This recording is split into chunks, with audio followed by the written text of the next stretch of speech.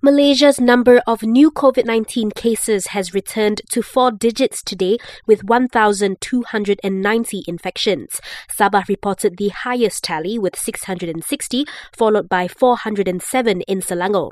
Meanwhile, 4 more people have passed away due to the virus, raising our death toll to 326. A state of emergency could be declared in Gerik Perak to postpone its parliamentary by-election following the death of its incumbent earlier this week.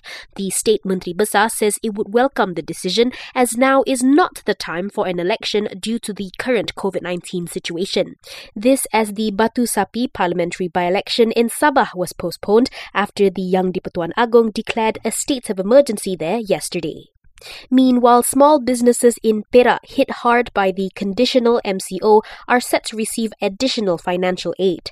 The MB says they will receive a one-off cash payment of 500 ringgit and eateries owned by local authorities will have their rental payments for November exempted. Almost 290 people were arrested yesterday for flouting COVID-19 SOPs. The Defence Minister says among the offences were failing to wear a face mask and ignoring physical distancing measures. A hospital in Tumpat, Kelantan will be used to only treat low-risk COVID-19 patients. The State Health Department says it's a precautionary measure if the state's coronavirus situation worsens.